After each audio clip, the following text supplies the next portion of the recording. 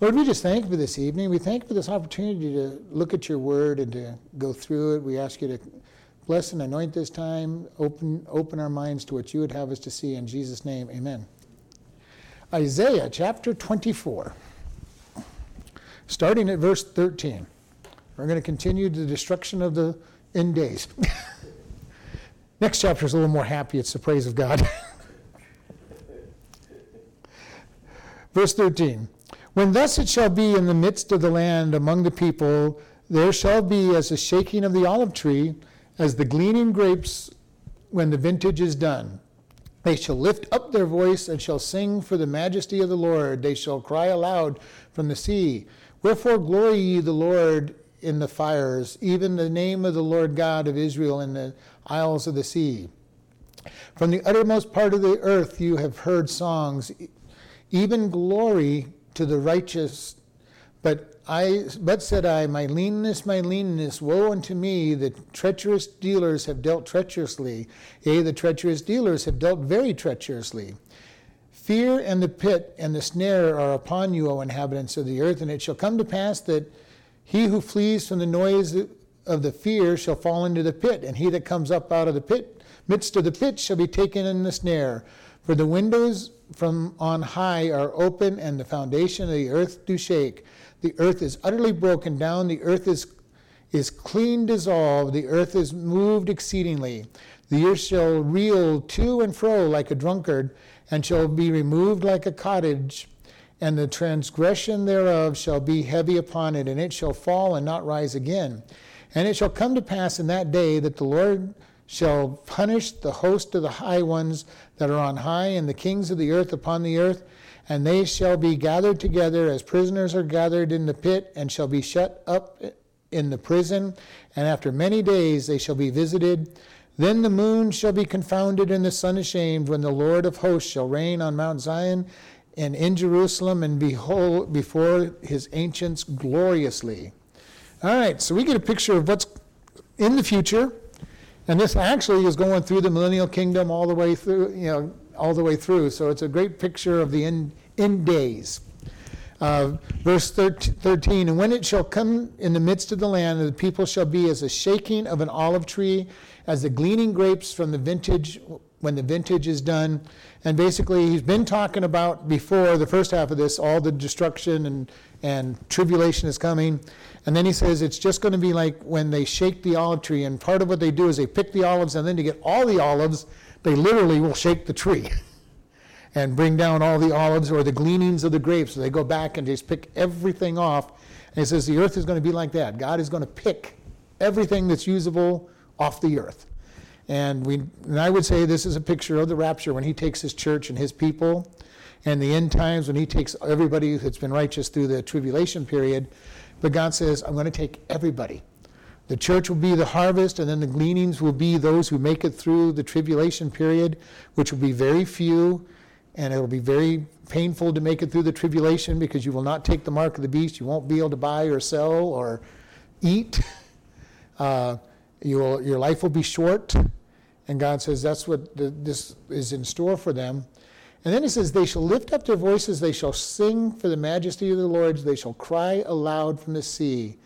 Wherefore glory you the Lord in the fires, even in the name of the Lord God of Israel in the isles of the sea. And this one really strikes me because I've been reading a lot of stories about the Christians that are being persecuted. And it's kind of interesting when you read their stories. We would think, at least in our mind, these guys are being quiet. They're not talking about God. They're not sharing God because they're going to face death. It's quite the opposite. We in America hardly talk about God, and we don't face death. In the persecuted lands, they're talking about God all the time.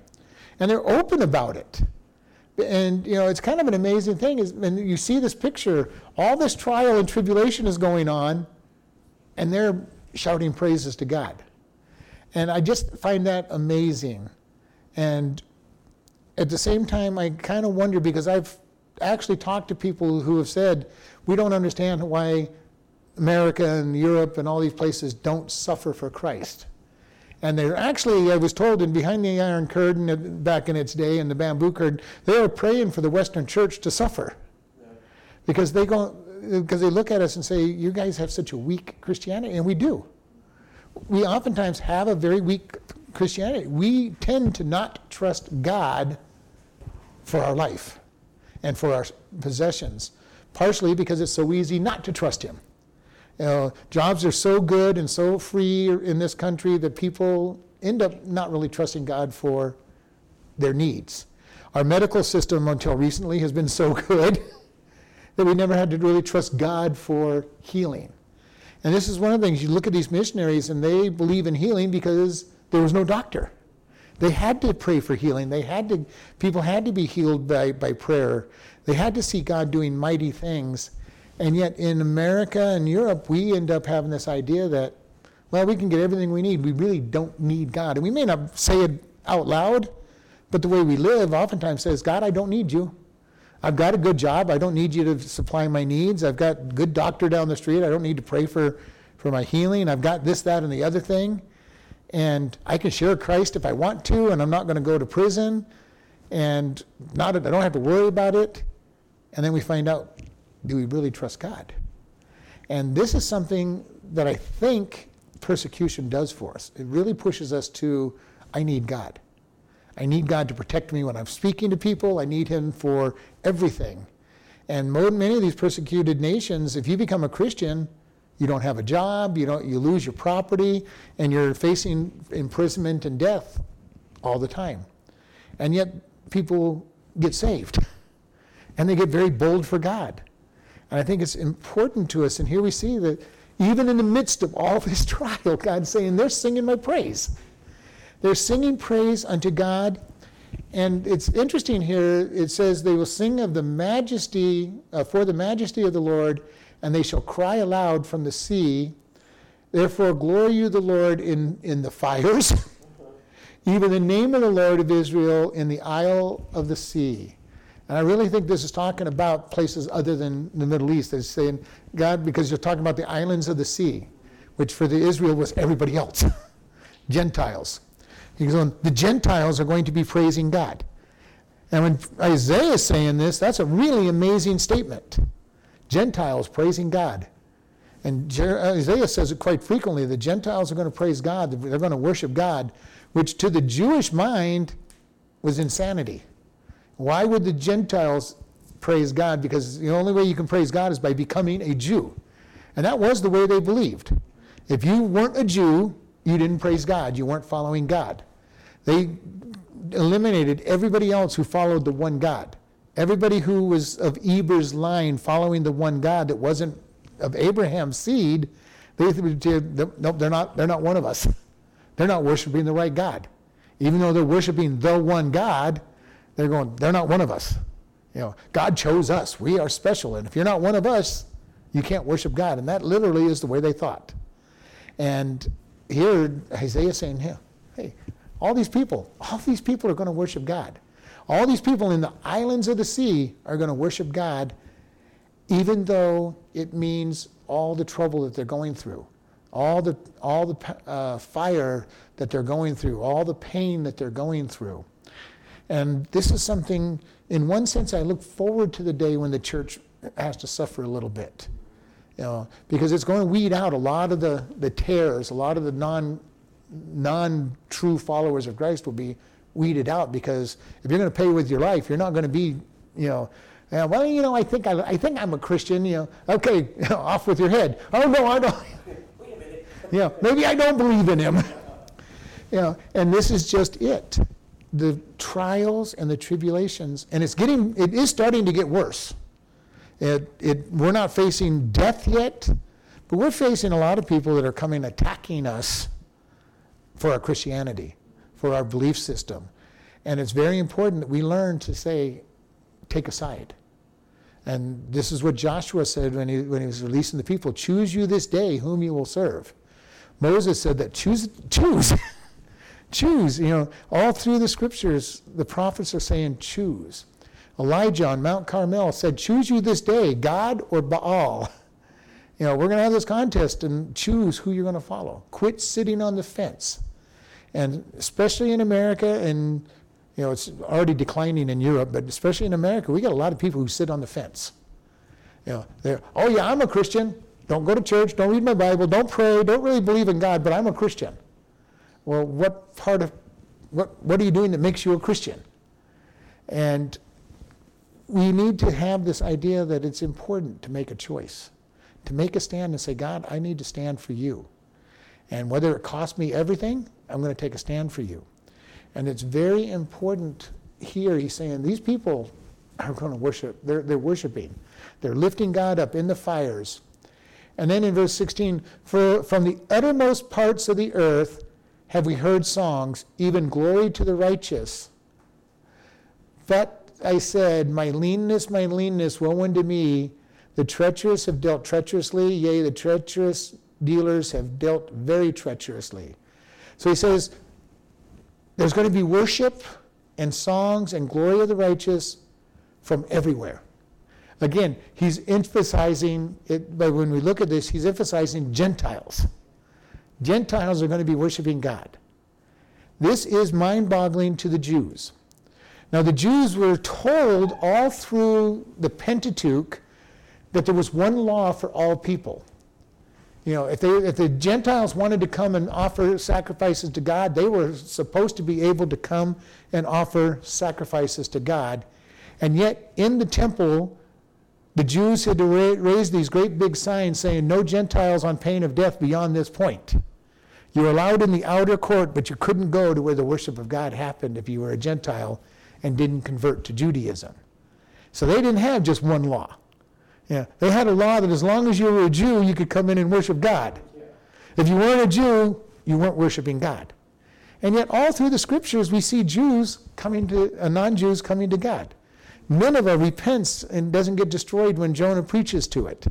Jonah's hoping they're going to get destroyed because being a good Jew, they were his enemy, and they didn't become Jews, so yeah, they repented, but they didn't become Jews. They deserved to be destroyed, God, and you didn't destroy them. God, I knew you were kind, is what Jonah said. I knew you were so kind and righteous that you'd forgive them if they repented. That's why I didn't want to come here in the first place. That's what he had against Nineveh, it was a Gentile city? It was the enemy of the Jews, worse than just being a Gentile. They were the enemy of the Jews. They were the capital of Assyria, and Assyria was persecuting the Jews, so he didn't want them, they're Gentiles, which was bad enough, and they're also the nation persecuting them. So he had two reasons not to like them or want them to be saved. And he even told God, I knew if they repented, you'd forgive them. That's why I didn't come here in the first place. And so all of that was going on, and yet we see over and over Jews or non-Jews coming to God. We see in Egypt under Joseph, the history tells us that there was a time that they believed in one God and they were following God. Is not to the way the Jews would have normally followed, but they were following one God. And so we see all of these things where Isaiah's saying, hey, the whole world's going to worship God. And what is the end? And then basically he says, but my answer is my leanness, my waiting, my needs, he's saying, is terrible. The Jews themselves weren't worshiping God, and yet the world is worshiping God. And we see that happening today. The Jews as a whole don't worship God. Many of the Jews are even outright atheists. And yet we see the world worshiping God, and the answer from the Jews are, I'm just lean, I don't see anything. I have nothing to praise God about. And it's kind of an amazing thing, because even though the Jewish people have been put back in their homeland, they still don't fully trust God and give God the glory. And it's an amazing thing, and we're going to find that this is going to be true all the way through to the end of the tribulation period, when they see Jesus and their eyes are opened up, and the script prophecy is that they will see him whom they have persecuted, and they will say, who gave you these wounds? And he'll go, these wounds came from the house of my friends. In other words, you guys did it. And they will recognize him for who he is finally. Just 2,000 years later, they'll finally recognize who he is, because he comes in victory and sets up Jerusalem to be the capital, which is what they've been waiting for all along. Even today, the Jews are waiting for Jerusalem to be the capital of the world, and for the Messiah to come and set up the kingdom. And so that is why they will follow the Antichrist, because he'll say, let me set up Jerusalem, we'll make it the center, and he'll look like the Messiah. And they'll go, all right, we're getting everything we wanted. And then they'll find out that he wasn't who they thought he was. And then they'll start looking for the Messiah again. But they've gone through this pattern for millennia now, looking for a Messiah to establish the kingdom and make Israel the center. And we see this atheism amongst the Jews because they're actually getting tired of waiting. They didn't have their home. They haven't seen the Messiah. They don't have a temple. So all these things are coming down on them to just push them further and further away from God and not wanting to follow him. But it's kind of funny because if you listen to them interview Jews, they'll tell you that God gave them the land, but they'll deny that there's a God, which is kind of a very strange thing. It's, okay, everybody in my family says God gave us this land, but I don't know that there's a God. And so technically they're agnostic more than atheist. If there is a God, he doesn't care about us that much. He gave us our land, but doesn't really care about us. And then we see that all through the scriptures. That was the attitude of most Jews, even through the scriptures. They kept, we're going to follow God's rules, we're going to do things God's way, and we'll do the idols as well. No big deal. We'll cover all the bases, and haven't heard from God for years, so maybe he doesn't exist anyway. And we're seeing this whole process coming in. And it's interesting in our world that the further we seem to be getting away from the one God, the more we're starting to see idols coming back in, literal idols, not just things taking God's place, but literal idols starting to come about. And they're becoming more and more popular. People are looking. And this is why we hear people talk about, they're people of faith. Well, every person that has ever lived has faith. It's what do they place their faith in?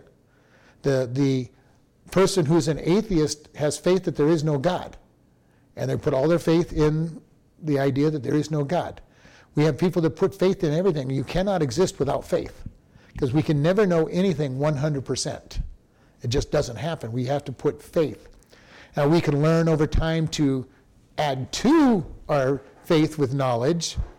And this is where I am with God. Most of what I believe about God is no longer all faith, because I've, found and researched and say, okay, if I have a step of faith, I'm jumping over a little 3-foot ditch. I'm not jumping over the Grand Canyon. I'm not taking a blind leap. And, it's funny when I talk to people who believe in evolution and believe there's no God, and you start showing them the proofs that there is a God, the proofs that, that evolution is wrong, and they'll hold on to their faith in what they believe because they just don't want to accept God. And I'm going, I'm glad you can. I don't have that much faith. I don't have enough faith to just blindly jump off of a cliff and, assuming that these things are true. And this is what's going to happen. And it says the world is going to rejoice in God. And the Jews are going to be going, I don't see it. I don't know what these guys are all worshiping. I don't see it. And then they go, the treacherous drill treacherously, yea, they drill very treacherously. And this is because the Jews have been sold out so often that they look at everybody that does anything good for them very narrowly. Because on one hand, people will do good for them, and on the next hand, they'll try to take it away from them. And we see this going on all the time for Israel. We see them, okay, you have the right to exist, but you really maybe should give some of your land up so that you can have peace. Okay, which is it? The duplicity of that. You have the right to your own land. We know it's small, but now give some of it away so these people who don't want you to be in existence anyway will have a beachhead in your own land to come and get the rest of the land from you. And they understand that they're being dealt with treacherously. And they doubled up, so it means it's very intense. So he's talking like the modern day. Modern day and past. This has been their history forever. But even in this modern day, it's the same thing. But all through history, it's been this way. Give with one hand, take with the other hand. And, like the American Indians used to say, you speak with a forked tongue, and you've got a split tongue that's saying both things. And Israel knows that's how the world deals with them. Let's give you on this side, and we're going to encourage you to give away on this other hand. Why does this happen? Well, we've talked about this. Satan tried to destroy Israel before Jesus was born, because if he could stop Jesus, that would stop Jesus from being born, because he had to be born of David's seed. So he kept trying to wipe out Israel before. Since then, he's trying to wipe out Israel because everything is centered on the end times around Israel. So if he can eliminate Israel, he can end and say, see, God, you didn't know everything you were talking about. You lied in the scriptures. And either way, he would have won. He really would have won if he could have kept the Messiah from being born, because then all people would have gone to hell with him. And if he could keep God's word from being true, then he proves that God doesn't know the beginning from the end and is a liar and can win. But God's not going to let him win. It's just not going to happen. He hasn't let him eliminate the people before Jesus was born, and he had many opportunities. And he's not going to let him get rid of Israel completely before the end days, because everything is centered around them. And Satan, we've got to remember, Satan is on a leash. And this is what I say so many times. A lot of people, and I've heard people say that Satan can do whatever he wants to the lost person. No, he can't. Because if he could do what he wanted, they'd be dead. He wouldn't even give them a chance to hear the gospel. Well, while they're lost, he'd make sure they died. He has a limit on what he can do, and I truly believe he has to ask God's permission even to harm the unsaved, because God's wanting them to get saved. He gets more leeway with the unsaved. Yeah, he can open a door, and we could do all kinds of opening doors, but he can't go in and physically touch or the person and kill them or strip everything away from them himself, like he did with Job. Okay? He can only do so much, and he's only going to be allowed to go so far. Now, yes, granted, he's going to be given a lot more leeway with the lost, because God says, well, they're basically yours. You're the God of this world, but you can't, and he still puts limits, just as he did on Job. You can go this far and no further. And I'm sure that all these other people have that same kind of limit. You can go this far, but no further. You can't take their life. I want them to have the opportunity to accept or reject. Because if Satan had his way, the person would be dead as soon as they were born. Okay, they're gone. I get them. I got another one, which would end life on earth really quick, but that's what he wants anyway. So he has limits on what he can do, because God is sovereign. And he still has to say, God, I want to do this, I want to do this. And he says, you can do this, or you can do this. Because God is looking for them to get saved and have the opportunity to get saved. So Satan is a dog on a chain, a lion on a chain, however you want to put it, a toothless lion, according to the way the scripture talks about him. He's been depowered through the cross, and people look at him and think, oh, well, he's got all this power. No. He is a tool used by God, and he roars a lot, tricks people, lies to people, deceives people, and we're looking here, they're treated deceptively. Verse 17, fear and the pit and the snare are upon you, O inhabitants of the earth. And this is kind of interesting. Dread, the grave, and the snares trying to capture people are all there. And fear is something that everybody experiences unless they put their full trust in God. In the New Testament, we're told, cast all your cares or your fears upon him, for he cares for you. And, a lot of people go, well, you can't do that. Again, trust God. Believe God. Put your fears on him. If we truly believe that God meets all our needs and he's sovereign, what have I got to be afraid of? Nothing. Because nothing's coming my way unless God allows it to come my way. And it's very important for us to be able to reach out to God and say, God, I trust you. I am going to follow you. It takes really believing what you've been taught in the scriptures. We have this problem so often, and most Christians do, of not really believing what God says. God says, I care for you. Well, God, sometimes it doesn't look like you care for me. You let an awful lot come my way, but God says, I care about you. I have a plan for all of this. All things work together for good. Most of us don't really truly believe that all things work together for good, Because when bad things seem to happen to us, we're going, God, see, I knew that you didn't love me enough to keep these bad things. And God's saying, it's not bad. I have a different perspective than you do. God, I really don't want to give up my life. And God says, but I have a plan. Many are going to come to Christ because of your death. And this is the point that God's saying. We have a very limited viewpoint. God, I don't feel very loved. And God says, I love you greatly. Just believe that I love you. But God, I don't feel it. And God says, I don't care. Believe it. Once you believe it, you'll start feeling it. And, God says, I'm going to meet all your needs. Well, God, I just lost my job. I don't know how I'm going to pay all my bills. Let me meet your needs. God, I don't feel like I'm strong. I can't get through this. And God says, you've got all my strength. We need to really come to the place where we believe God's word. When he says something, we need to believe it. We're his child. He loves us. He protects us. We are in Christ, who is in the Father's hands. We're protected. We're loved. We're forgiven. God, I just don't know. I just can't forgive myself. I know that I keep making the same mistake and I have so much trouble forgiving. And God says, you're forgiven. Do I believe that or not? Do I wallow around in self-pity because I don't believe God's word and I believe the facts that Satan is feeding me instead of the truth that God says? Or do I accept God's truth and ignore the facts that Satan's giving me and live in the victory that God has put me in? And it's very important. We have a great decision to make. Is God telling me the truth and am I going to believe him? Even though everything about it seems to say something different. And it's important for us to be able to get down and just say, wow, yes, God, if I just believe your word.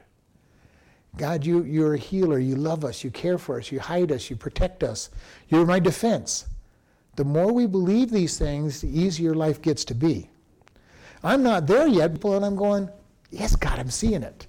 And the more you see it, the more you want to do it, but yet then the trials come along that are really big, that kind of make you think twice about it sometimes. And even then, we've got to believe it. But we've had enough experience at that point to say, okay, God, you've helped me in the past. I don't understand this one, but I'm going to trust.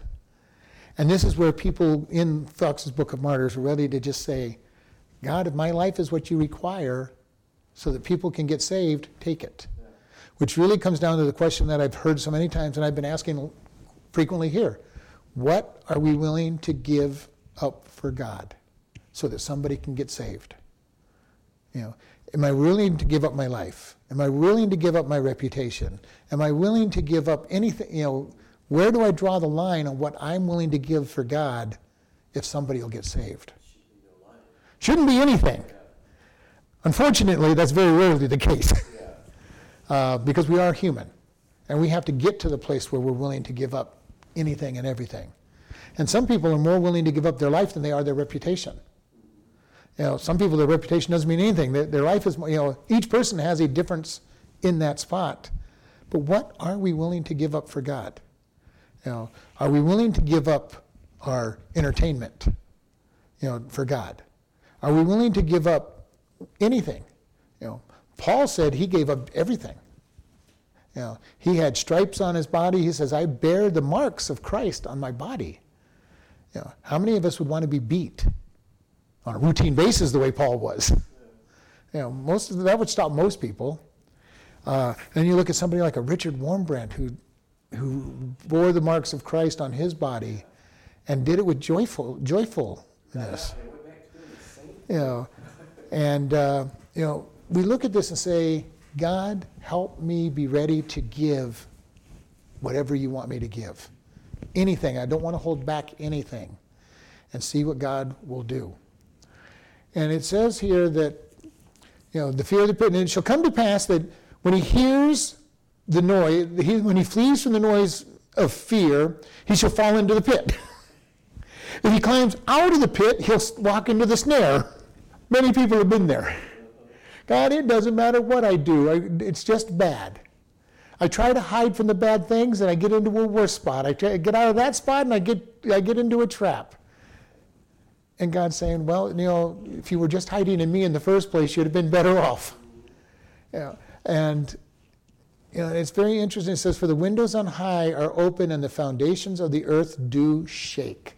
And this literally means to wobble completely. Yeah, it's like the axis. Yeah, an earthquake. Yeah. The whole earth, earthquake. And there's a picture of an earthquake in Revelation that talks about being so bad that the mountains fall and the hills fall. That's a pretty bad earthquake. And I have a feeling about that same time that the trenches of the oceans will rise, and it'll be a pretty big deal. Very much like it was during the flood, when it was the exact opposite, where things went up and down, but it was a huge earthquake and terrible time to be in that boat, being tossed about. So what, the windows from on high are open? From heaven. Okay. God says, "I'm opening up," and everything's going to, because he talked about the windows of heaven dropping the rain and everything.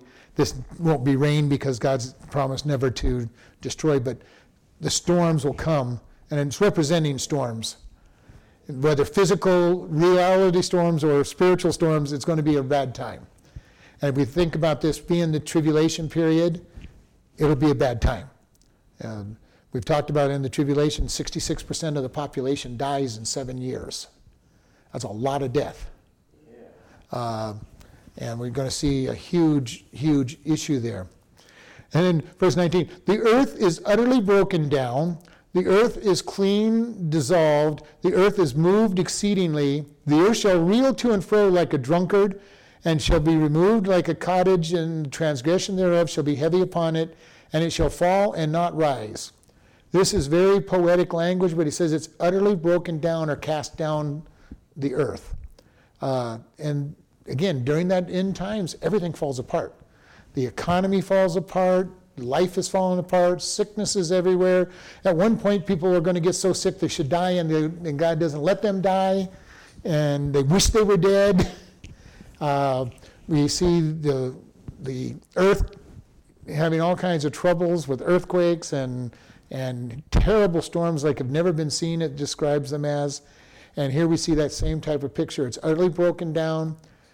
The clean dissolved, or utterly dissolved. Everything's been taken and moved around.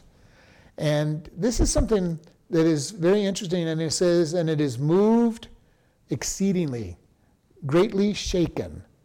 Earthquakes is what it definitely talks about. And Revelation talks about earthquakes, big earthquakes.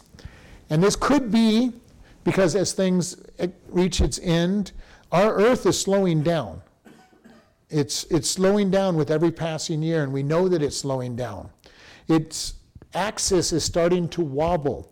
It's almost like God 6,000 years ago spun the earth as a big top, and it's been slowing down ever since, and just as any other top is going to start wobbling when it gets to a certain place and come crashing down. And we believe that's exactly what's happening in our day and age. The axis itself is starting to shift. It used to be about every 100 years that it would shift, and we're down to about every 10 years. And when it shifts, we get big earthquakes. Big earthquakes. When we get it even a little slower and it starts to really wobble, what kind of earthquakes will there be? And it's kind of an interesting watch to see what's going to happen. And watch what God does. God put everything in motion, and everything is slowing down and becoming slower and less mobile, which is exactly what the laws of thermodynamics say. Everything goes toward inertia or deadness, which is one of the reasons we know that the world is not millions and millions of years old, because it would be dead. It would be dead completely. And it says the earth is broken down, the earth is unclean. The earth shall reel to and fro like a drunkard, and shall be removed like a cottage, or shook like a cottage in the storm. This is a pretty visual picture. I've never seen a real drunk, walking, but I've seen the portrayals of them, and I know it's not too far off. Kind of zigzagging, falling down on their face. Can't find the key to the door, can't find the key to the car, which should be a good thing, even though they eventually do. This picture is the earth just wobbling back and forth, ready to fall. And this is the picture, and it's like a cottage in the middle of a storm. And Most of those cottages, when they were built out of wood or mud and stuff, didn't handle storms as well as our strong brick, cinder block and brick buildings do, and stone buildings. And he goes, you can feel it. You can feel the motion. And the transgression shall be heavy, and it shall rise and not fall. People will start to understand their sin.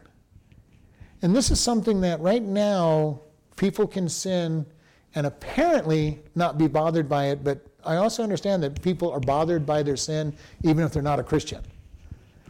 There's those times when they're laying in bed, even though they think that they're getting away with everything, they don't believe there's a God, they don't believe in judgment, and yet they feel bad about what they're doing because their conscience strikes them. And this conscience is going to be one of the worst things about hell. They're going to know that they deserve to be where they're at because of their bad things they have done, and it'll all of a sudden hit them. I deserve this. And I think most people come to that place even during their lifetime. Somehow I deserve what I am getting, which is why they end up with such bitterness and anger in many cases, because they don't know how to get rid of it. So they strike out and they don't know what's going on and how to get out of it. And this is what he's saying, that heaviness of their transgression is going to be so heavy on them, they're going to fall down and not be able to get back up. And this is a very sad picture that God's giving to us. And verse 21, and it shall come to pass in that day that the Lord shall punish the host of the high ones that are on high, and the kings of the earth upon the earth. And they shall be gathered up as prisoners are gathered in the pit, and shall be shut up in the prisons, and after many days they shall be visited. And here is the picture of the start of the millennial kingdom. Satan is bound, the demons are bound, the rulers and people that have rejected God are bound and put away. And after many days, 1,000 years, as we find out later on, they'll be let out for a period of time, the demons. And this is such a picture of what God's trying to prove. Man right now is saying, if everything was just perfect, we'd be okay and we would do the right things. God's going to use that 1,000-year millennial reign to prove to man that a perfect environment will not make them better. And he's going to release Satan at the end of that time to say, okay, let's see. You've had your 1,000 years of perfection. Will you follow me or will you reject me? And we're going to find that many reject him. Enough to create a great army to come against God, which makes no sense either, but you've walked with God, you've seen his power, and you're going to go fight God. And this shows us that the host of the high ones, those are the demons, and then the kings of this earth, all those that are ruling of this earth at that time, will all be put into judgment and will be put away into prison for a while, and then come back out. And it's amazing that God keeps this message going through over and over and over again. He wants us to know a little bit about the future so that when it comes, it'll prove that he knew it from the beginning. It's amazing when we look at Jesus being born, all the different things that came true at that particular time. When Daniel gave his prophecy of the nations of the empires of the world, and he got them all right, and exactly how they were going to break down and what was going to happen when they broke down. And people go, well, Daniel obviously was written after Roman Empire. Well, that still didn't answer some of the things that were still future, but we also know that he didn't write before the Roman Empire. Yeah. So we look at this and we go, God, thank you. God's word has predicted the future so accurately that it's the proof that it's something outside of nature, outside of time that wrote it. And people look at, I just don't know about it. What don't you know about it? The proof of the Word of God tells us a lot. The prophecies tell us a lot. That Jesus came, lived, died, and rose again tells us a lot. And those are our biggest proofs when we talk to people about God. The prophecies in the Bible that have come true, the prophecies that are very specific that will yet come to true, and the fact that Jesus rose from the dead. And we've talked about that many times, over time, is the facts. Did he die? Yes, he died. Well, did he come back from the dead? 500 people said he did. How many more witnesses do you want? And we see all these lies to try to cover it up that were really so stupid. It's not even amazing. It makes it amazing to me that anybody ever believed them. I love what the Sanhedrin paid the guards to say. Tell your captain that while you slept, the disciples stole the body. I'm going, that to me just makes no sense. I don't know anything that happens when I'm asleep. If my house was robbed and I didn't wake up in the middle of it, I wouldn't be able to tell you who did it. If my house collapsed, I couldn't tell you why it collapsed. I was asleep. And yet their testimony was, while we were sleeping, the disciples came. Okay, number one, why were you asleep on post? But even beyond that, while you were sleeping, how do you know that it was the disciples? None of that made sense. People go, well, they went to the wrong grave. All right, so the guys that wanted to make sure that he didn't come back and were guarding, they guarded the wrong tomb? They didn't know where the tomb was to be able to point out. There's just so many things about this that we can go and say, yes, we know he died. Forensically, we know he died. They stuck the spear into his chest, and water and blood came out. He was dead. That's what forensic doctors will tell us, that that's a sign that he was dead. So he was dead. And yet he wasn't dead 3 days later. And they couldn't find the body. And I can guarantee you, they scoured the place looking for the body of Jesus. Because it was a big deal. If he came back, he had done what he had said. So they would have checked every tomb, they would have checked everywhere, and didn't find him. And the disciples said, we got 500 people that have seen him. That's a lot of eyewitnesses. And that's what Paul told the Corinthians. There's 500 that have seen him. If you don't believe my testimony, go to Jerusalem and go talk to the people who saw him. And that was in a day when they could have gone to Jerusalem. You don't challenge somebody to go talk to witnesses if there's no witnesses to talk to, because somebody would have gone there and said, I went there, and not a soul could verify that they saw Jesus, and they would have destroyed Paul's statement. So we know that he died, we know the predictive, and this is why we can know that God is true. And once we can prove those things, the rest of it should be easy. And he's saying the people are going to be judged, and then they're going to be let go. They're going to be let go to try the people. And I've always wondered why anybody would choose not to follow God when they saw him face to face. But the sin nature that they're going to have, and the fact that God's not going to let them do things, and they've been wanting to rebel. There's going to be a whole bunch of people that are just saying, here's my chance to rebel. I knew this God was forcing me to do it. I'm going to do what I want to do. And they're going to rebel against him. And in the last verse in this chapter, then the moon shall be confounded, and the sun ashamed, and the Lord of hosts shall reign in Mount Zion and in Jerusalem, and before these ancients gloriously. And this is very interesting. They will both be afraid to show themselves, and yet God is ruling. Where is he ruling? Mount Zion, Jerusalem. He's going to be in Jerusalem reigning just as he said he would.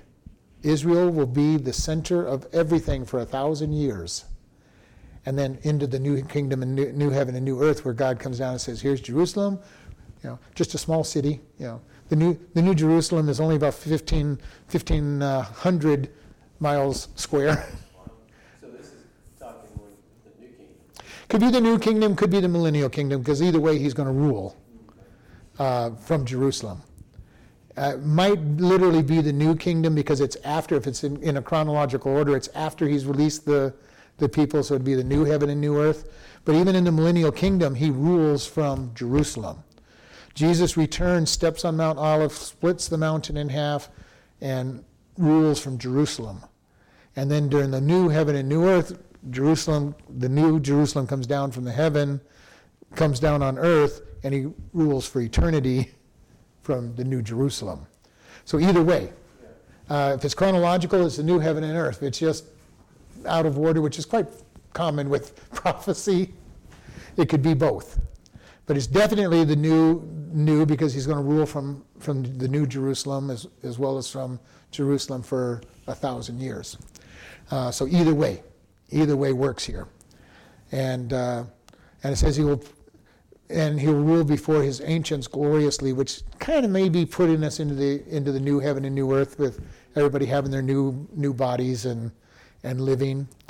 but his followers are alive during that time in their glorified bodies. We will help Christ rule during the 1,000 years. So many of the ancients will be there as well, because they'll have had their new bodies during that period of time. So 23, either or both. It doesn't really matter, because it's true no matter which way you want to go. It's either the millennial kingdom or the new heaven and new earth, and quite possibly both in my thought process. Well, that's what I was thinking. Why would the moon be confounded? Well, there won't be a moon and sun in the new heaven and earth. There's no need for moon and sun, because God is our light. So it's most likely, it's going to be confounded, has been ashamed, discomforted, lost. So is he talking about the millennial kingdom where their glory is nothing compared to his glory? Or is it the new heaven and new earth where there is no sun and moon because they're not needed? God is our light during that period of time. The sun can be ashamed because God is so much brighter. Yeah, which puts us in the millennial kingdom, because you're seeing his glory, and his glory is so bright that the sun says, oh, I thought I was something, but I'm nothing. So I kind of vacillate on this, on what it's actually talking about. A good chance it's the millennial kingdom. If it's the end times, there was no sun or moon, so that may put us in the millennial kingdom. All right, Lord, we just thank you for this evening. We thank you that you've given us a picture of what you are going to do, and that we will rule with you during that time. Lord, we ask that you help us to take serious reaching people so that they don't have to go through all of this process and judgment. And Lord, that the world is going to pay for the sin of Adam and Eve and be destroyed along with those who reject you. And we just thank you for all of this. In Jesus' name, amen.